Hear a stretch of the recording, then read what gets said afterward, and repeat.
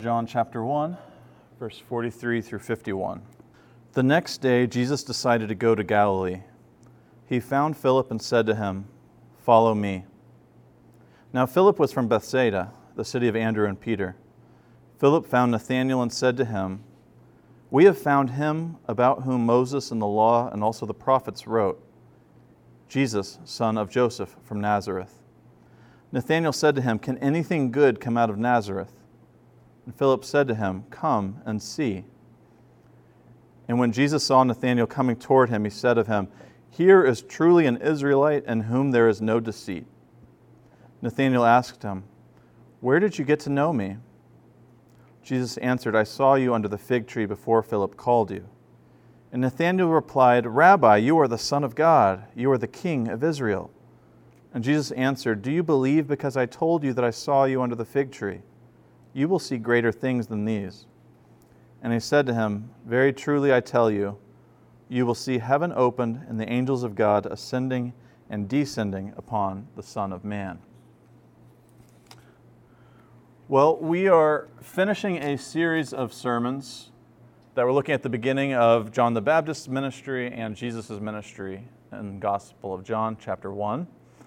And that allowed us to talk about a few things. We talked about identity and having a growth mindset, and that whenever we have obstacles that come our way, hopefully we can think about how that's an opportunity to grow and to learn and to do new things instead of having an identity crisis. And then we talked about successors of John, kind of seeing the Spirit at work in Jesus, and that we need to have our eyes open and look for how God is at work in other people's lives and to celebrate them and to empower them. And then we talked last week about motivation and those kind of powerful words of Jesus, and that the very first words of Jesus in John 1, "What are you looking for?" And how that motivation needs to kind of underlie all that we do, and it helps keep us on track, and it helps excite us and energize us for our ministry. But today we're going to talk about hope. And hope is that expectation that some desired goal can be achieved. And I thought it was interesting. I found online that the government every year releases statistics on health. And so they do kind of the percentage of adults that deal with different kinds of health issues or challenges. But one of the things that they assess is the amount of adults that say that they're hopeless. And so on average, 1 out of every 20 adults feel hopeless some of the time, and 1 out of every 50 adults feel hopeless all of the time. And that's not staggeringly high numbers, but that's still people going about their life feeling like they have no hope. And that number gets worse as you go into different subsets. So that rate gets worse depending on education levels or income levels or access to health care or your racial identity or your gender. All sorts of things contribute to making that even worse. And if you are poor, the average statistics showed 1 out of 10 people sometimes feels hopeless, and 1 out of 17 feels hopeless all of the time. And that's really sad to know how many people go through life feeling hopeless. And we're going to talk about hope, but I do want to note that if someone's facing extreme hopelessness, my suggestion is obviously to go and talk with a medical professional, talk to a counselor, talk to a doctor, because those things are beyond just our text and our conversation here today. But I think most of us struggle with something more subtle than that. And it's that everyday pessimism, where you expect that something's going to fail, that someone's going to let you down, that the things are just going to fall apart. And that's the kind of hopelessness that we tend to just wrestle with on our daily life. And that's what I think that this text can speak positively to, because hope is actually radical. People experience things failing all of the time, and so sometimes just having hope is a radical step. And so I'm hoping that our text today can speak to hope for us. So when this text starts out, Jesus had been with John the Baptist by the Jordan River, and he goes up towards Galilee. So he's on the way up to Galilee, and somewhere along the way, he meets Philip. And he invites him to come with him on that journey. He says, "Follow me." And Philip does what we saw Andrew do last week. He's so excited about that experience that he invites someone else along. Strangely, though, last week, when Andrew invites Simon along, that's the only time in the Gospels where Peter's silent. Like, usually he's running his mouth all of the time, but we didn't get any response of Peter of what he had to say in that moment. But today we get Nathanael's response to that invitation, and it's a really powerful question that we're going to wrestle with today. Nathanael asks, "Can anything good come from Nazareth?" Now, you might wonder, what might Nathanael have against Nazareth? Why does he have this pessimistic view of Nazareth? It was a typical Galilean-sized town of about 400 people, which would have been smaller than something like Jerusalem, or even nearby Sepphoris, which was kind of a mega center that made murals, they had different kind of carpentry projects. Well, Sepphoris had a theater that could seat 4,000 to 5,000 people. So that's much bigger than a 400-person town of Nazareth. So maybe if Nathanael's from the big city, maybe he feels like Nazareth is a small town that, what would God be doing in this small town? But maybe Nazareth is small to him because he's comparing it to its religious significance. Maybe if you compare Jerusalem to Nazareth, you'd wonder, well, why on earth would God move in this backwater town instead of where the temple's at? Shouldn't everything happen where Jerusalem is? And maybe it just gets down to strange kind of regional rivalries where maybe Nathanael's from another small Galilean town, but he just grew up not liking Nazareth. And maybe it's like asking a Michigan State fan if anything good can come from Ann Arbor, or vice versa. Maybe that's just what's going on, is there's a rivalry. But whatever it is, he's got a pessimism or a dismissal that anything good could come from Nazareth. But I think that we might be dismissive of his question, but we often have that same kind of dismissal where we just expect something not to happen. How often are we inclined to that same mentality? Can anything good come from Jackson? For some of us, maybe more than others, you've experienced more of population decline of small amounts over time. Or it's that business that you loved that was thriving at one point and they had to close their doors. Or it's that really nice house that you idolized at one point and someone hasn't taken care of it and it's kind of fallen apart. And that question can actually be significant. Can anything good come out of Jackson? Maybe you might ask, can anything good come out of First Baptist Church of Jackson? Maybe you've walked in our sanctuary space with its kind of grandeur and size and wondered, how on earth did anybody ever fill this? How could we fill that? Or if you've made your way up through the classroom space, wondered, what could we do to be able to fill that space again? Or you've just driven by another church and it seemed like they were doing something exciting and you're wondering, when could we have that? Can anything good come from First Baptist Church of Jackson? Can anything good come from others? Sometimes we've had such bad experiences where someone has hurt us, has abandoned us, hasn't trusted us. And so we've lost all hope that they're going to treat us well or that we can trust them or we can hope in them again. But maybe that question would matter and would be more significant to you if you thought about it as, can anything good come from me? Maybe someone in your life has told you that you're not something. Maybe somebody has kind of cut you down. Maybe when you're on Facebook or Instagram and you're looking at photos of other people's lives and you see their happy snapshots, you've wondered, how could I have that? Am I ever going to have that moment? Am I just less than? Maybe your clothes don't fit it the way you'd like, or your health isn't what you would want it to be. Or maybe you've inherited a theology that was telling you how completely wicked you are, that you thought you were worthless and couldn't ever imagine whether something good could come out of you. So I think Nathanael's question really can resonate. Can anything good come out of Nazareth? And I think what's exciting about this text, a little bit like what we had last week. Remember last week, Jesus invited Andrew on a journey, and here, instead of Philip giving this kind of theology textbook answer or a philosophical argument. He doesn't do that. Can anything good come out of Nazareth? He answers by inviting an experience. So Philip says, "Come and see."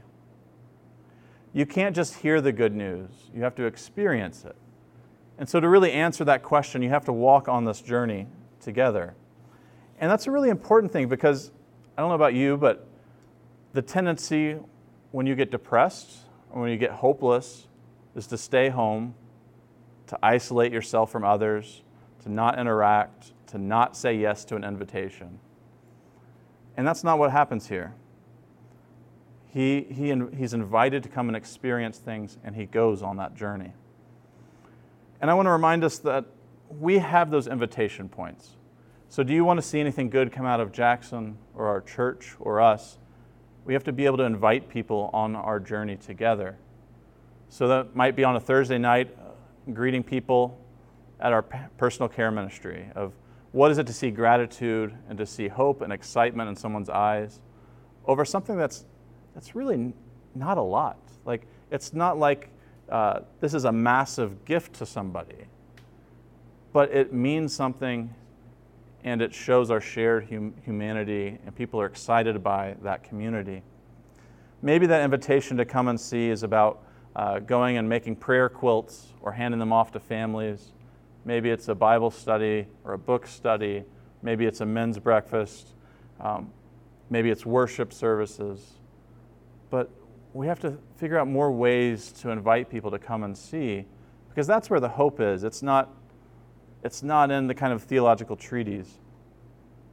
And I hope that we know that it's not about attendance for the sake of numbers. It's an invitation to experience what God is doing here. And that's why it matters if people are able to be here, is because that's the moment where people can see hope at work. That's the moment where they can see vulnerability and see that life matters when it's shared together. So how often can we find more ways to ask people to come and see? To Nathanael's credit, he's not so enslaved by his helplessness that he says no. He agrees to go on the way. And so when he comes to Jesus, it's a little bit like last week. Last week, Jesus kind of gives Simon Peter this new name, a rock. And here when Nathanael comes, Jesus pronounces this identity claim again. And he says, "Here is truly an Israelite in whom there is no deceit." So what do you know? Jesus says, there is something that can come from Israel. There's something good that can come from Nathanael. And Nathanael's just kind of confused by that, and he asks, "Where did you know me from?"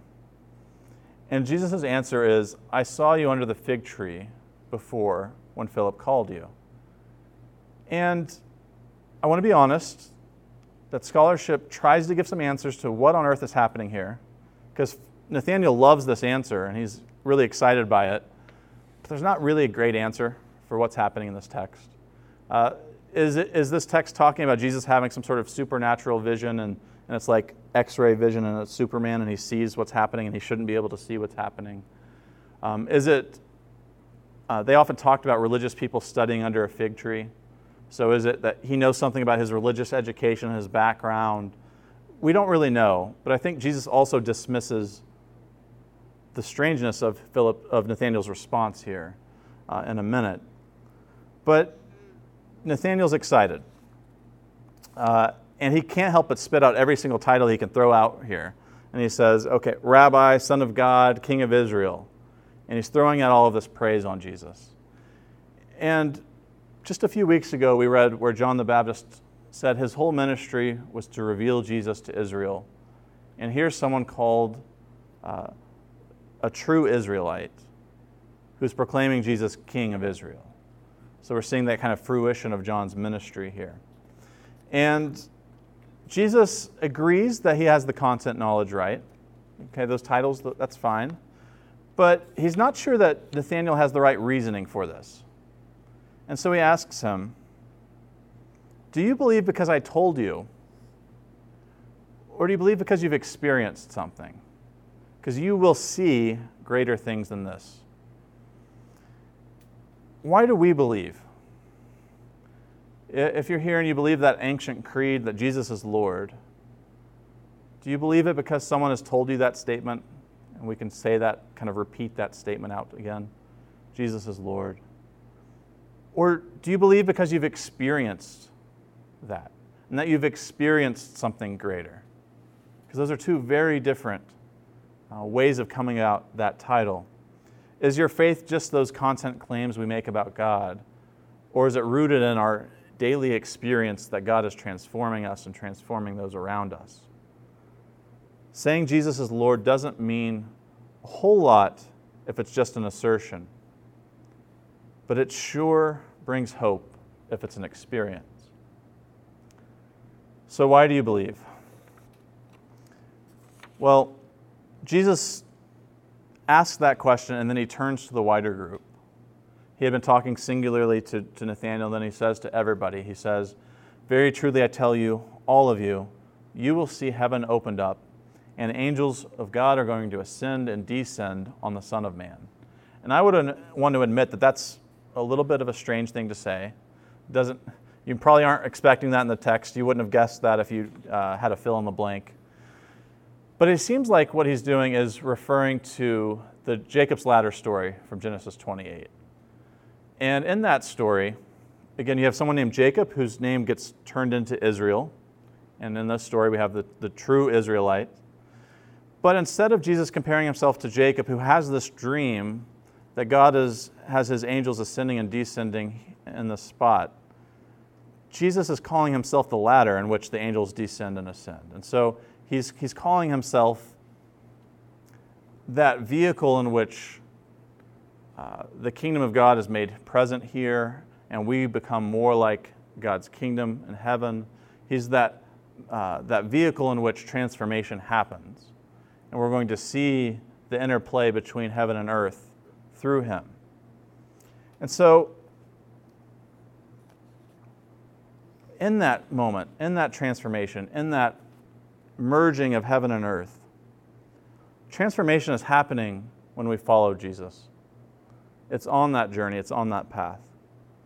There's something about following Jesus and experiencing the healing of the sick, experiencing the lifting up of the poor, experiencing the inclusion of outcasts, that opens our eyes to what God is doing in us and doing around us, that moves us from the autopilot of everyday life and moves us from everyday pessimism into imagining that something greater can happen and something even better is still coming.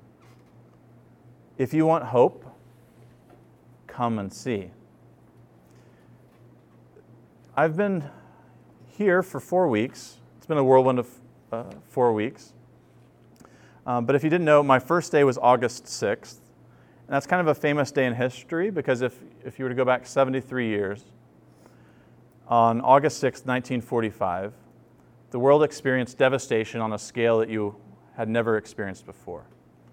It's on that date when the U.S. dropped the first atomic bomb on Hiroshima and was trying to serve the symbolic and devastating blow to bring about Japan's surrender and the end of World War II.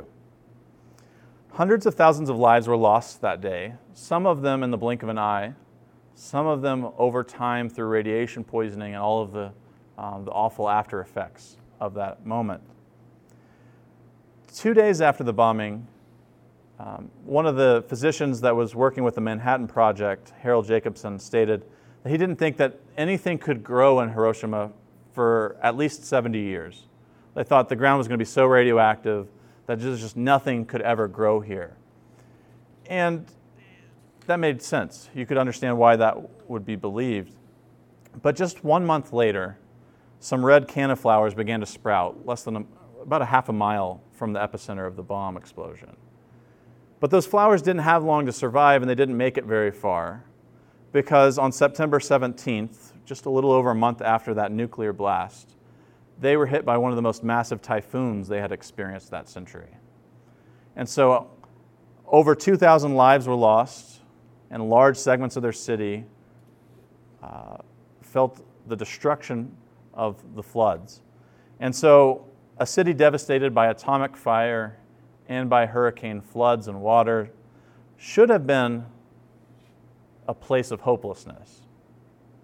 But that next year, life began to spring forth again. Because something interesting happened, that when that typhoon, that hurricane came through, it actually dropped a bunch of non-radioactive topsoil back over the land. And it helped with life's transformation to be able to be possible again. And so the cherry trees started to bloom again. And slowly over the years, they started to plant vegetables and gardens, and life grew again in Hiroshima. Today, they have a flower festival every year, lasts a few days, and it's meant to be a symbol of peace. It's meant to point to something greater. And over 1 million people visit this flower festival each year. And so life has this surprising way of being resilient. Even though we live in this cold, vast universe, even though life survives in part because we have these trillions of stars that just are nuclear explosions happening all of the time, even though we've got these massive rocks and planets and meteors flying throughout the universe, somehow life still makes its way even in the most devastating of conditions and surprises us.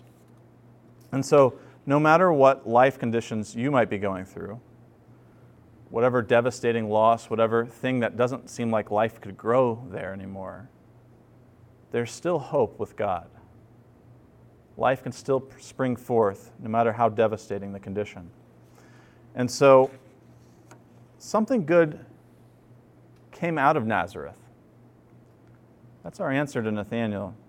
Jesus started a movement of people who lived by a new ethic, one of valuing everybody deserving dignity, everyone being equal, that it didn't matter if you were a slave or a free person, or a male or a female, Jew or Gentile, rich or poor. All people were treated with the same dignity. Jesus transformed the world by his nonviolent resistance, his transformation of the symbol of fear and a cross, that Roman symbol of fear, gets transformed into something that people find beautiful and even want to wear in jewelry.